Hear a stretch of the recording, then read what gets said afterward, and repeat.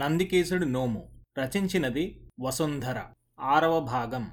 వీళ్ళంతా కలిసి నన్నేదో ఆట పట్టిస్తున్నారని గ్రహించి, మీ అన్నయ్యలందరికీ వచ్చిన మిమిక్రీ నీకెందుకు రాదు? వాళ్లంతా నాకు చక్కగా వినిపించారు అన్నాను. వాళ్లైతే పొద్దున చాలాసేపు ప్రాక్టీస్ చేశారు. వాళ్ళెందుకు ప్రాక్టీస్ చేశారు, నువ్వెందుకు చేయలేదు అన్నాను. వాళ్ళు ముందువాళ్లు కాబట్టి అవసరం, నాకా అవసరం లేదుగా. అసలు విషయం అర్థం కావడానికి నాకు కాసేపు పట్టింది. నాకేమో కాలక్షేపం కావడం లేదని రమణ వెళ్ళి ఆ 5 అన్నదమ్ములకి చెప్పాట. ఒక్కసారందరూ రావడం కంటే ఒకరి తర్వాత ఒకరు రావడం వల్ల చక్కని కాలక్షేపం కలిగించొచ్చని వాళ్ళనుకున్నారట. కాసేపు కబుర్లు చెప్పి తమకు విసుగు పుట్టగానే కొక్కరుకో అని అరవాలని ఒప్పందం. ఆ అరుపు విని రెండో వాడొస్తాడు. ఉత్తినే కొక్కరుకో అని అరిస్తే బాగుండదు కదా, అందుకని ఓ డైలాగ్ సిద్ధం చేసుకుని మొదటి 4 ఉదయం చాలాసేపు కోడికూత ప్రాక్టీస్ చేశారట. బాబు ఆఖరివాడు కాబట్టి అతడికి ఏ సంకేతమూ అవసరం లేకపోయింది. ఇది వినగానే నాకు నవ్వాలో ఏడవాలో తెలియలేదు. ఇది కూడా నువ్వు రమణ మెళ్ళో దండలేసుకుని స్టేషన్కొచ్చినట్టే ఉంది. కొక్కరకో అని అరవాలనుకున్నప్పుడు మా ఊళ్ళో కోళ్లు కొక్కరకో అని అరుస్తాయని చెబితే నాకింత కుతూహలం ఉండేది కాదు కదా. అంతా ఆ విషయమే చెప్పి ఇందులో ఏదో తమాషా ఉందనిపించేలా చేశారు నాకు అన్నాను. ముందలాగే చెబుదామనుకున్నారు బావా, కాని ఎంత ప్రాక్టీస్ చేసినా వాళ్లకు కోడిలా అరవడం చేతకాలేదు. వాళ్ల కూత కోడికూతలా లేదని నీకు తెలిసే ఉండాలి. మా ఊళ్ళో ఏమిటి, ఏ ఊళ్ళోనూ కోడి వాళ్లలా అరవదు అన్నాడు బాబు. వెంటనే నాకు నవ్వు వినిపించింది. ఎప్పుడు లేచాడో మూర్తి ఇది విని తెగ నవ్వుతున్నాడు. అతడికి నవ్వాపుకోవడం కష్టంగా ఉన్నట్లుంది. కాని ఎందువల్లో అది స్విచ్ చేసినట్లు హఠాత్తుగా ఆగిపోయింది. అతడు నవ్వడం కంటే ఆగిన పద్ధతికి నేను భయపడ్డాను. ఎవరైనా నవ్వుతూ నవ్వుతూ ఉన్నపళంగా ఆపేస్తే అదోలా ఉంటుంది. అందుకు కారణం అన్వేషించేలోగా నా ముందు ఓ అరిటాకు, అందులో 1/2 డజను గారెలు ఉన్నాయి. అప్పుడే నేనూ గమనించాను, మూర్తి ముందు కూడా ఓ 1/2 డజను గారెలున్నాయి. అబద్ధమెందుకు, నాకు ఆకలిగానే ఉంది. గారెల్ని చూడగానే ఉత్సాహం వచ్చింది. చకచకా వాటిని లాగించేశాను.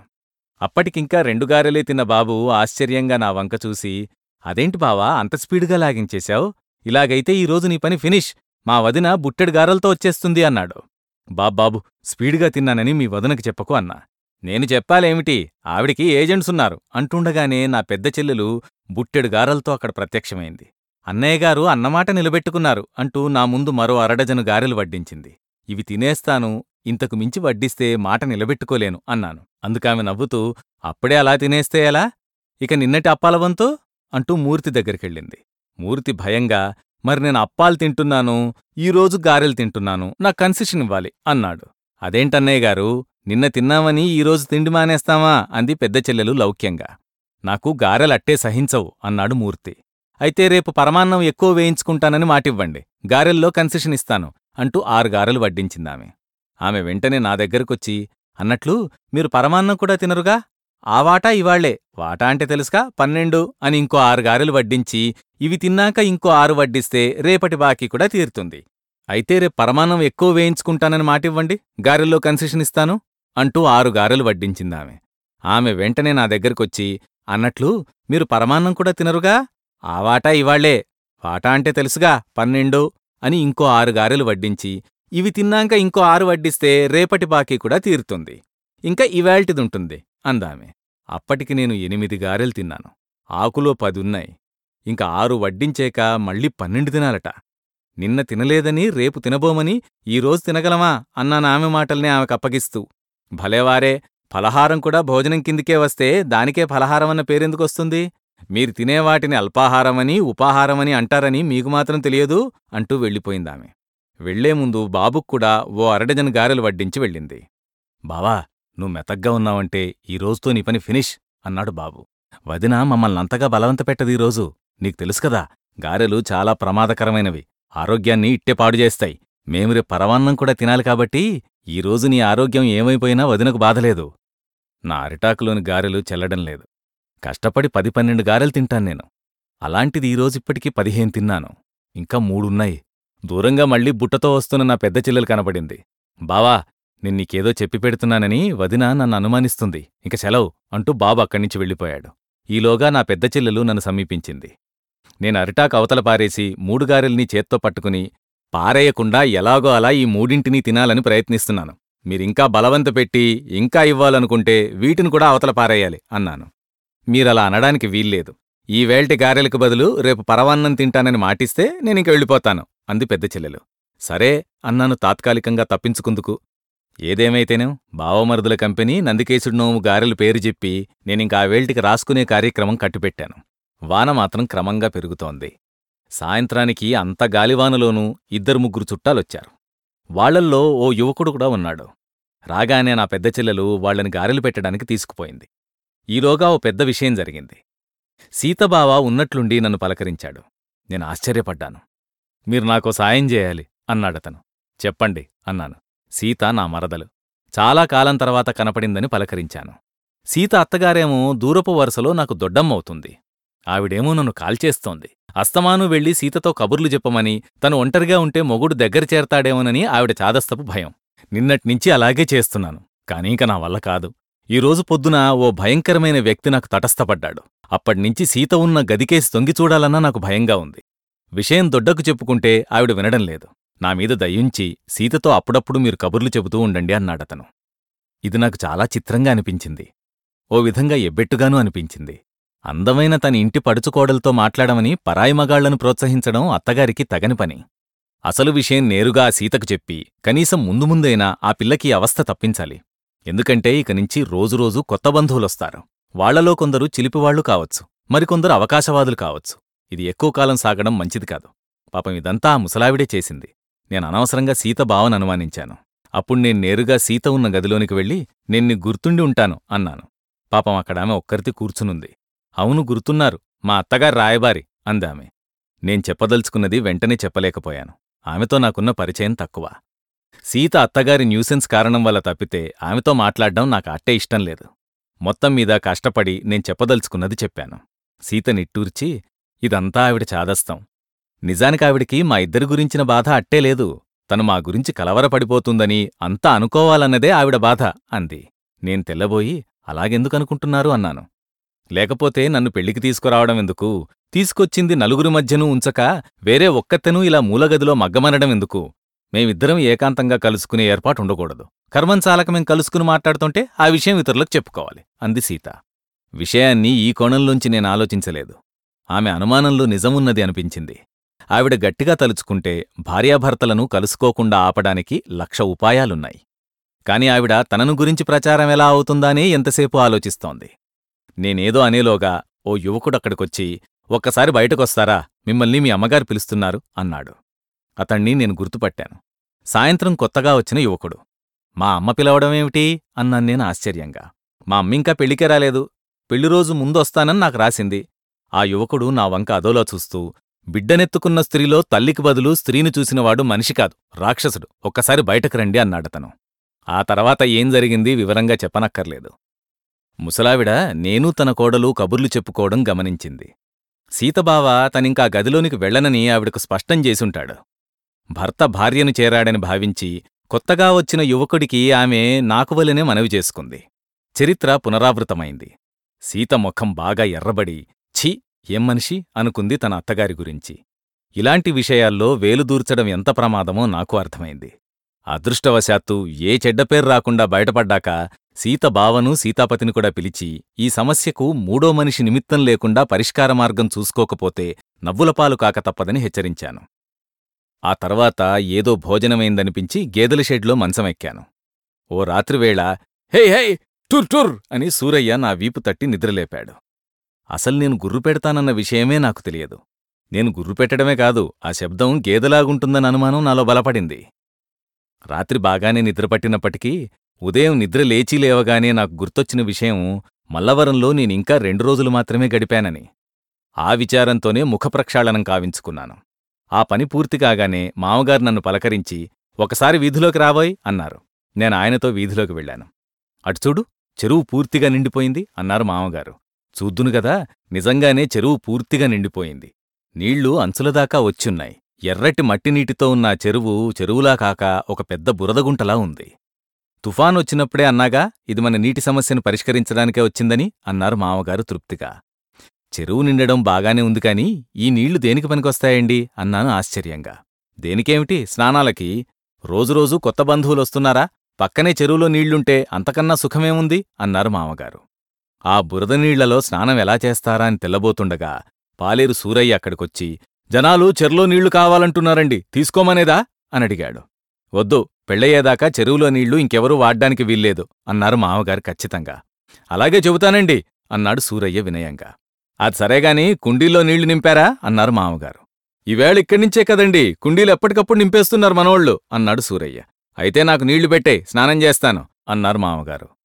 ఆ తర్వాత నా కళ్లముందే ఒక్కొక్కరే ఆ ఎర్రటి బురద నీళ్లలో స్నానాలు చేస్తుంటే నాకు మతిపోయినట్లయింది. ఆఖరికి నేనూ ఆ నీళ్లతోనే స్నానం చేశాను. గేదెల షెడ్లో మకాంతో పాటు నా గుర్రు గేదెలాంటి అరుపైతే ఈ స్నానం నన్ను పూర్తిగా గేదెం చేసిందా అనిపించింది. మరదలు పెళ్లితోపాటు రమణా బాబులకు వడుగు ఏర్పాటుచేశారు. అందుకని ఆ రోజు వాళ్ళిద్దరినీ వడక పెళ్లి కొడుకుల్ని చేశారు. అందుకు వాళ్ళిద్దరూ కూడా దిగులు పడిపోయారు. ఎందుకంటే ఒక్కసారి పెళ్లికొడుకుల్ని చేశాక తంతు ముగిసేదాకా వాళ్లు ఇల్లు కదిలి వెళ్లకూడదట. ఆ రోజు నన్ను పలకరించడానికి అట్టేమంది రాలేదు. అందుకని చాలాసేపు కథ రాసుకున్నాను. కాని ఇల్లంతా అదో రకమైన నిశ్శబ్దం ఆవహించేసరికి కాసేపటికి నాకు అనుమానం కూడా వచ్చింది. భోజనాల దగ్గర కూడా ఎంతోమంది కనపడ్లేదు. ఎవరికీ ఆరోగ్యాలు బాగోలేవుట, భోంచేయలేమన్నారు. ఎందుకని అన్నాన్నేను ఆశ్చర్యంగా రమణతో. నిన్నటి గారెల ప్రభావం. అబద్ధమెందుకు? ఏకబిగిని 18 గారెలు తిన్నప్పటికీ నా ఆరోగ్యం బాగానే ఉంది. అదే విషయం రమణకి చెప్పి చాలామంది నాకంటే తక్కువ గారెలే తిన్నారు. నేను నిక్షేపంలో ఉన్నాను. ఏమారోగ్యాలయ్యా మీవి అన్నాను గర్వంగా. బాబా, నెమ్మది నెమ్మది, మా పెద్దవదిన విందంటే ప్రమాదం. మా వాళ్ళంటుంటారులే, మనిషికి చదువుకున్న కొద్దీ లోకజ్ఞానం నశిస్తుందని. అది నిజం చేశావు అన్నాడు రమణ నెమ్మదిగా. నందికేశుడి నోము పేరు చెప్పి పరవాన్నం చేశారా రోజు. అది కాస్త 2 పెద్ద గంగాళాల నిండా తయారైందిట. ఆ విషయం ఆ నోటా ఈ నోటా అందరికీ పాకింది. ముందు జాగ్రత్తగా ప్రతి ఒక్కరూ ఆరోగ్యాలు బాగోలేవనేశారు. నువ్వు కూడా అన్నం సరిగ్గా తినకు అన్నాడు రమణ. హడలిపోయాను. అప్పుడు నేను పెద్ద చెల్లెలికి మాటిచ్చానన్న విషయం గుర్తొచ్చింది. నాలో లోపాలు 2. నాకు పరవాన్నం సహించదు. ఆకలికి మించి ఎక్కువ పదార్థాలు తినలేను నేను. నేనా పూట అన్నం సరిగ్గా తినలేదు. ఆ తర్వాత రాసుకోవడం కూడా మానేసి కడుపులో పోటని గేదెల షెడ్లో పడకవేసేశాను. ఒక్క రమణ తప్ప ప్రతి ఒక్కరూ వచ్చి నన్ను పలకరించి నా ఆరోగ్యం గురించి కలవరపడి వెళ్లారు. రమణ నా పక్కనే కూర్చుని, "నువ్వు మంచి నటుడు బావా, నా ఐడియా కొట్టేసి నాకంటే గొప్పగా నటించావు" అన్నాడు. నేను మాట్లాడలేదు. సీఐఏను మించిన గూఢచారులు ఆ చుట్టుపక్కల తిరుగుతుంటారని నాకు తెలుసు. ఈ రోజుకు నన్నీ కడుపునొప్పే రక్షించాలి.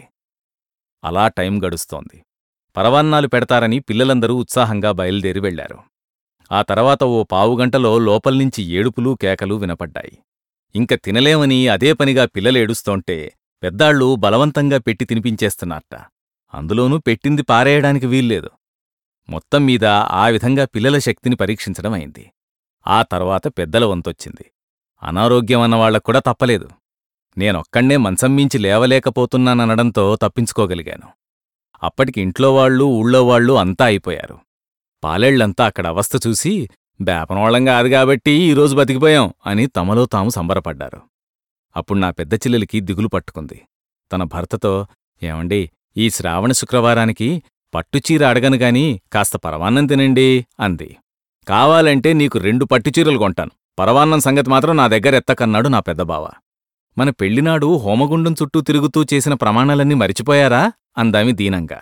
పెళ్లినాటి ప్రమాణాల్లో పరవాన్నం తినడం విషయం లేదు అన్నాడు నా పెద్దబావ ఠక్కీమని. ఆ తర్వాత నా పెద్ద చెల్లెలు పిల్లల్ని బ్రతిమలాడింది. వాళ్లు కోరినవన్నీ కొనిపెడతానంది. ఆమెకో అబ్బాయి, అమ్మాయి. పిల్లలిద్దరూ కూడా ఏకకంఠంతో, "అమ్మా, జీవితంలో ఇంకెప్పుడూ నిన్నేమీ కొనమని అడగం. ఈసారికి పరవాన్నం తినమని మాత్రం బలవంత పెట్టొద్దు" అని తల్లిని వేడుకున్నారు. అప్పుడామె మిగతావారిని కాళ్లావేళ్లా బ్రతిమలాడింది. అందరూ కూడా ముందు మీ ఆయన చేత పిల్లల చేత ఎంతో కొంత తినిపించి అప్పుడు మా దగ్గరకు రమ్మని ఖచ్చితంగా చెప్పేశారు.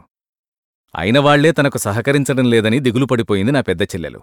అప్పుడు ఉన్నట్లుండి నా 3వ బావకు ఐడియా వచ్చింది. "అన్నట్లొదినా, నందికేశుడు నోము బ్రాహ్మలని కొందరుంటారు. ఎవరింట్లోనైనా నోముకని వండిన పదార్థాలు చెల్లకపోతే ఈ బ్రాహ్మలు డబ్బు తీసుకుని మిగిలిన పదార్థాలన్నీ తిని వెళ్ళిపోతారు. అలాంటివాళ్లు కాకినాడలో కొందరున్నారు. వెళ్ళి తీసుకునిరామా" అన్నాడతను. మొత్తం మీద ఆమె మరుదులు అసాధ్యులు. పిఠాపురంలో 4 బ్రాహ్మలున్నారట. వాళ్ల పేరే తిండి బ్రాహ్మలు. వాళ్ళేదో పనిమీద చేబ్రోలొచ్చారట. అనుకోకుండా వీళ్లకి తగిలారు. మనిషికి 10 రూపాయలు కావాలన్నారు వాళ్ళు. సంతోషంగా అంగీకరించి వాళ్లను ట్రాక్టర్ తొట్టిలో తీసుకునొచ్చారు.